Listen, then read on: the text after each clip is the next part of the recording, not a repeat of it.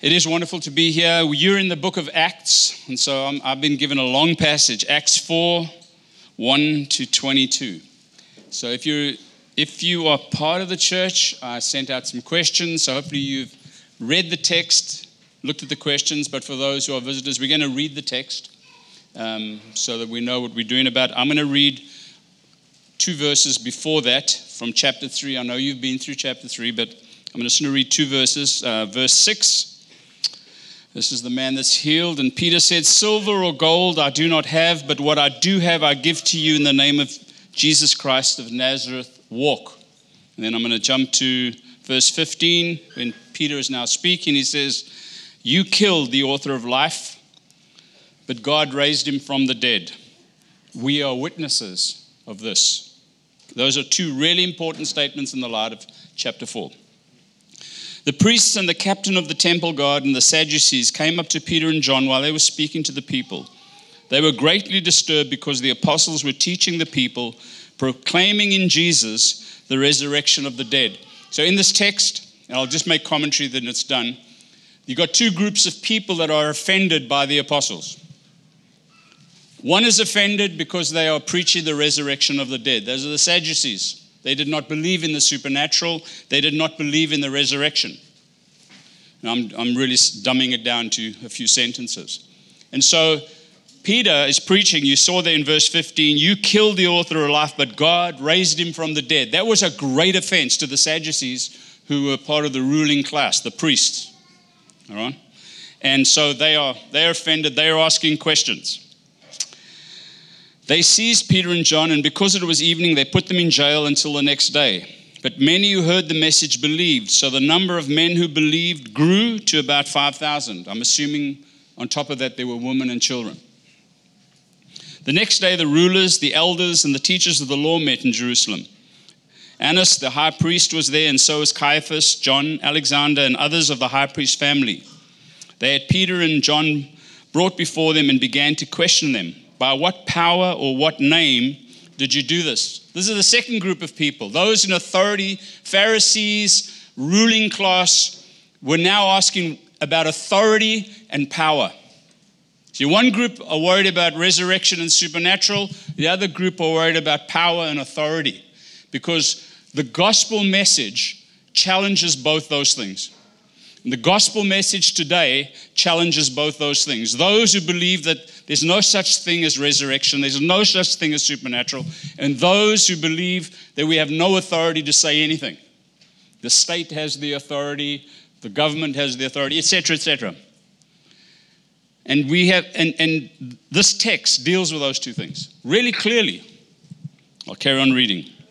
Then Peter, filled with the Holy Spirit, said to them, "Rulers and elders of the people, if we are being called to account today for an act of kindness shown to a man who was lame, and are being asked how he was healed, then know this, you and all the people of Israel. It is by the name of Jesus Christ of Nazareth, whom you crucified, but whom God raised from the dead, that this man stands before you healed." See the confidence there? Where did the confidence come from? Holy Spirit. Peter, filled with the Holy Spirit. Acts tells us you will receive power when the Holy Spirit comes, in the beginning part of Acts, that you will be my witnesses. Witnesses to what? Resurrection life. They were witnesses to actual resurrection. We are witnesses to resurrection life. We preach the resurrection. And if we're going to stand before the authorities and the people who question, and the people who doubt, and the people who challenge, and the people who persecute, then we need to be filled with the Spirit to be able to make the declaration. We can make those declarations in just human words, but when they're empowered by the Spirit, then you can see things begin to happen. I've just got back from India and Sri Lanka this week, and we struggle to get into India because they are clamping down on Christians. Even though it's a country that's freedom of religion, they are clamping down. Where's Rohan? Clamping down. They didn't want to let us in. I got in because I'm from LA, and the head immigration guy loved the Lakers. So he said, "You go in." But literally, that's what happened. So the power of the Lakers. It's global. The name, yeah.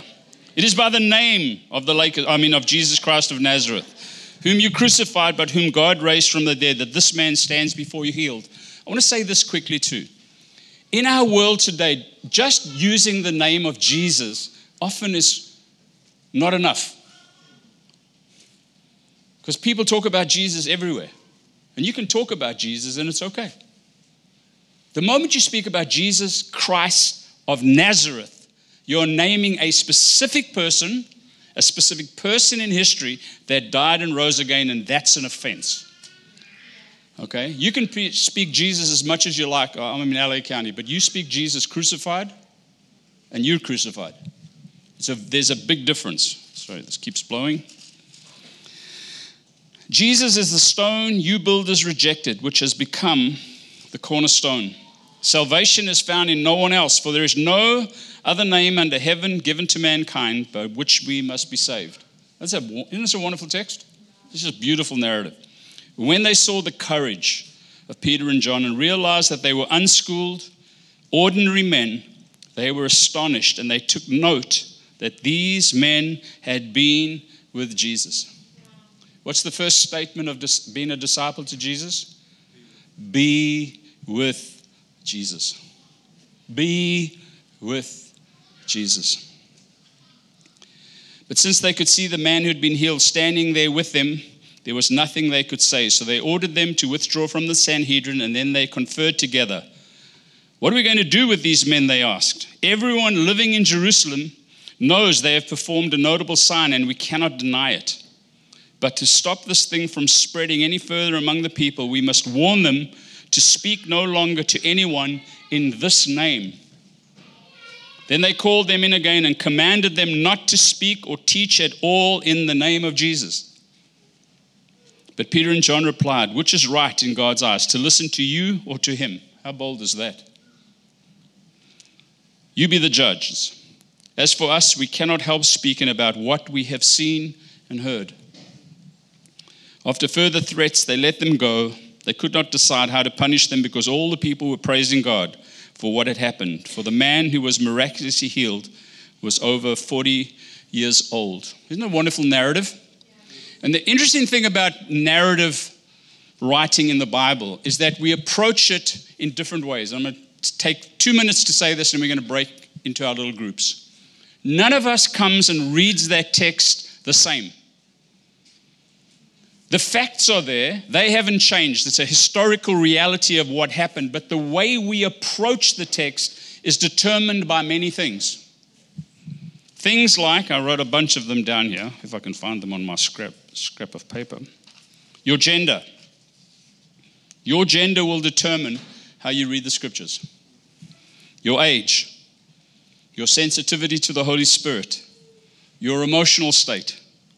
If you're reading the text and you're happy, you'll see one thing. If you read it and you're distressed, you'll read another thing.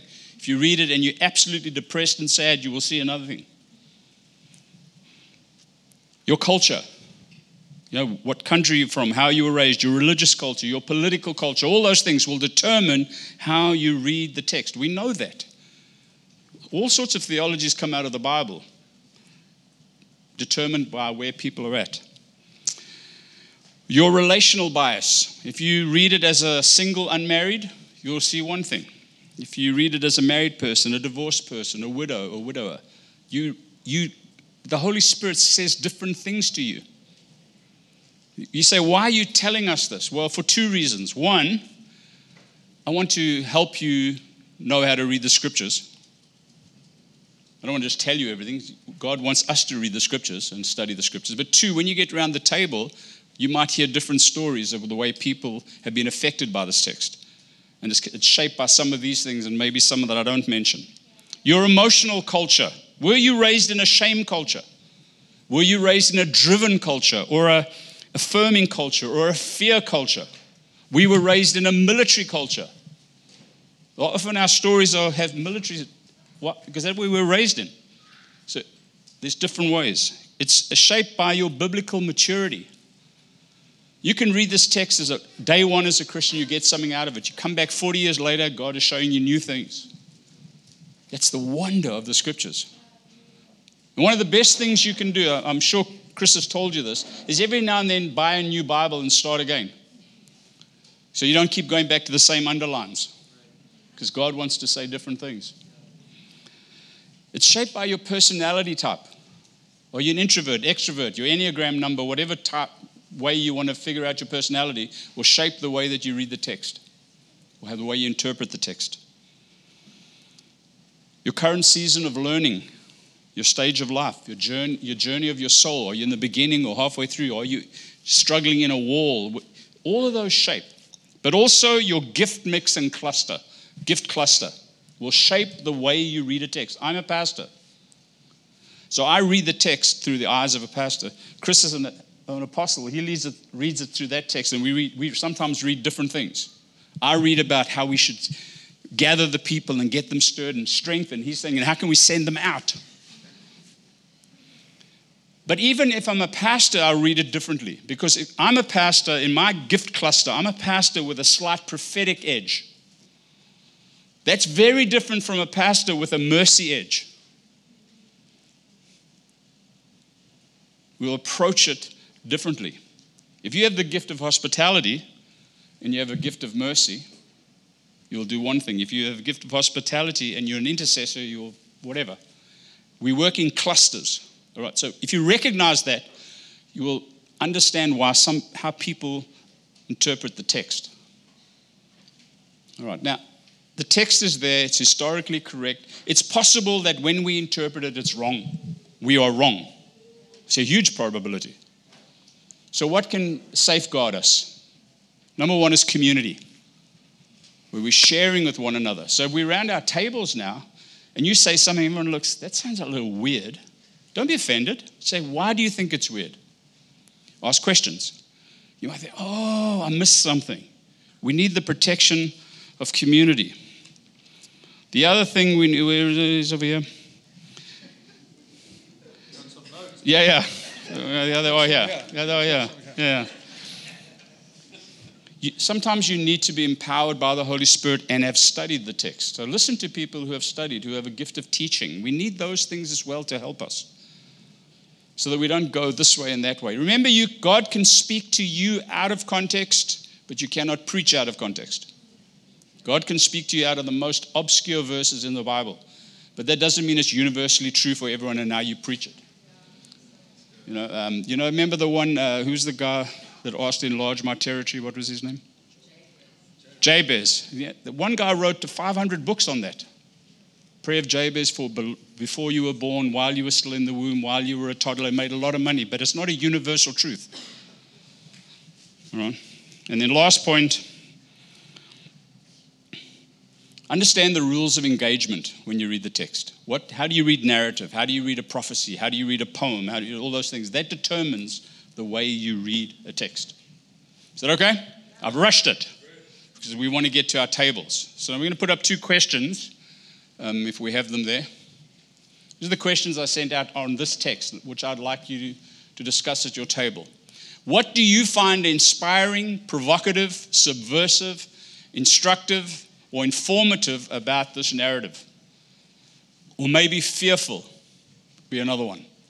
Not just the historical part, but its application to you personally. I've sat and heard this text taught many times, and it's always, go for it, you can do this. Whoa. But sometimes people are really afraid. So how do you interact with the text? Second question is, what is the one thing from this text that the Holy Spirit is highlighting for you to engage with, to grow, to change, to get rid of, etc., personally or as a community? Those make sense? All right, so around your tables, discuss. Talk from the text. Don't go now to the book of Exodus or Leviticus. From this text, just discuss it. And then what we're going to do at the end, we've got about maybe half an hour. At the end, we're going to have 3 or 4 people. We've got table leaders get up and give some feedback from your table. How's that? We will select those. So have some fun. Enjoy the text. If you're a visitor, you can also participate, but if you don't feel comfortable, just listen. Say, God, what are you showing me? That would be amazing. Is that all right? Holy Spirit, speak.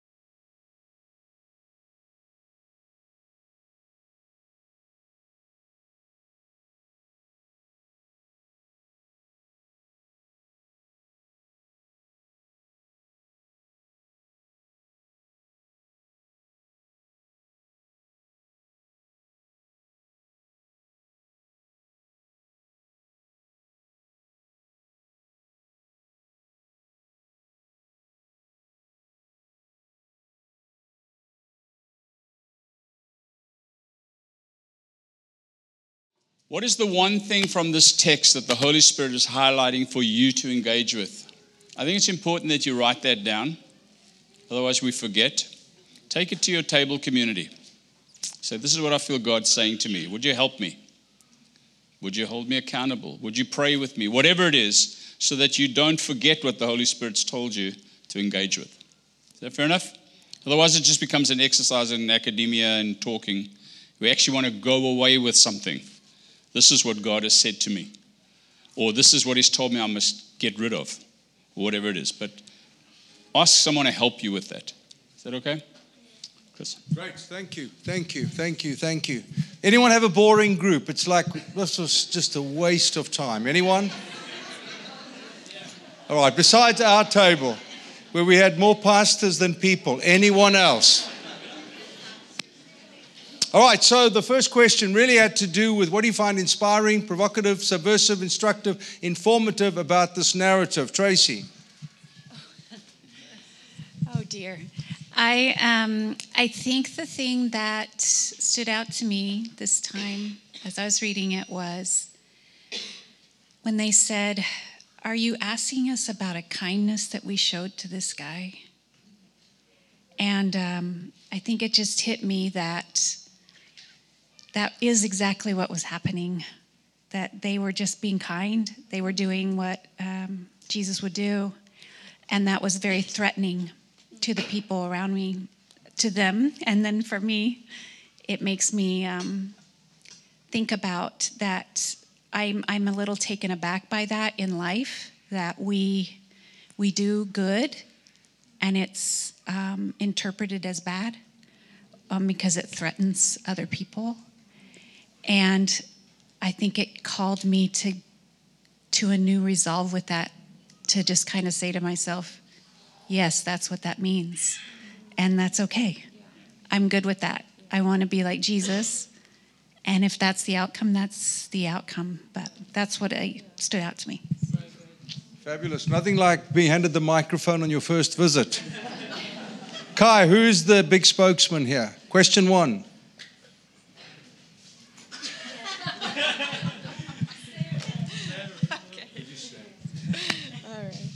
Thanks, Kai. So answer question 1? Yeah. Oh, okay. Not too long. Ooh. Oh, the answer just fled.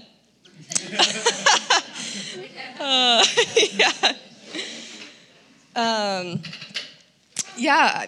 There were so much good input, but I think I can speak best the answer that I gave, so not to cut anybody short here.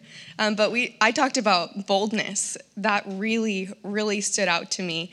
I think that sometimes I interpret boldness as this abrasive front, something that is very, I don't know, in your face and almost like creates this response that is a visceral response. How many times have we had somebody be really bold, right? And we're like, oh, like your body actually responds. And instead thinking about boldness as this peaceful assurance, something that people can experience from me through the Holy Spirit moving in me. And this assurance that says, it's not about me, but being able to stand here in confidence because I am aligned in Him and not in me. And so, yeah, just being able to walk in that state of confidence and assurance and, that we are His. Absolutely. My gosh, we got a problem here with the number of preachers and teachers in this church, that's for sure. Okay, number 2. What is the one thing from this text that the Holy Spirit has highlighted for you to engage with, to grow, to change, to get rid of? One thing. Jordan, Havalana, someone from that group. You or someone from that group. Maddie, are they pointing you out? Are they calling you? What is it? You guys all point to girls. What is this here? I don't know what this means. I'll close my eyes. Okay. Something that we discussed in our group that felt like the Holy Spirit was highlighting for a lot of us was just this question of, obviously the disciples cared that the kingdom was advancing. Not only did they have a personal relationship with God that empowered them to do so, but they actually cared that his kingdom was going to expand around them. And I think the question we were asking ourselves was, do we actually care if the kingdom expands around us? Like, do we actually, or do we not? And if we don't, or if we do care, then how are we living like we care? Practically, what does that look like? And if we don't, I guess, how does that answer change? What do we have to do to change that? It's just something that we were... Right. Thank you. All right. Jansma, someone from your table. Is it you? What is the one thing? You're up, Andrew. The one thing. Stan, you don't mind? Yeah. I'll share on behalf of someone in our group. It was really powerful. They opened up about how this month, they've decided to engage in the idea that the weight is not on our own shoulders, it's on the Lord's, and that we won't accomplish anything by our own strength, but by His. And so taking steps to release control, which is difficult. It sounds easy sometimes, but it's very, very difficult to do that in a culture that is in every way against that mentality. But it was just really powerful to see the boldness to step out into that and be countercultural and just be expectant to see what the Lord can do through that. Beautiful. All right, what we're going to do now, thank you, and I'm sure you all, if time could stand still, we'd be astounded by the depth of insight that we have in this room. We're going to break bread together. I want a guy and a girl from each table to bless the bread and to bless the wine / grape juice. There is the gluten-free crackers and wine and grape juice. Now, why do we do it this way? I think it's empowering everyone to feel you are participants and players in this great gospel act. It's the culminating sacrament that Jesus gave us. He said, every time you do this, He didn't say that about anything else, but He said it about this. And that's why it's such a high wattage moment for us in our times, whether it's during the week in our homes, whether it's here, that we remind ourselves of the great transaction that took place, where Jesus fully, readily embraced our brokenness and by some element of mystery offered us His wholeness. The journey from brokenness to wholeness is ours for the taking. And then my favorite is the wine, grape juice, where God cleanses. What a gift, to Tracy's point, of kindness, that He chooses and allows us to cleanse our minds, our hearts, our hands of the things that so easily trick us and tempt us into sin and iniquity. What a joy that we can bring closure tonight to this, the things that this past week have haunted and tempted us, and that we can find true intimacy with Him in that moment. So each table, one guy break the bread and pass it around, one of the girls pray and over the grape juice communion and pass it around, and then just pray in the group. We've got 5 more minutes. Thank you for being gracious tonight and allowing us to just have some intentional conversations, and please go ahead. The body of our Lord Jesus Christ that was broken, take, eat.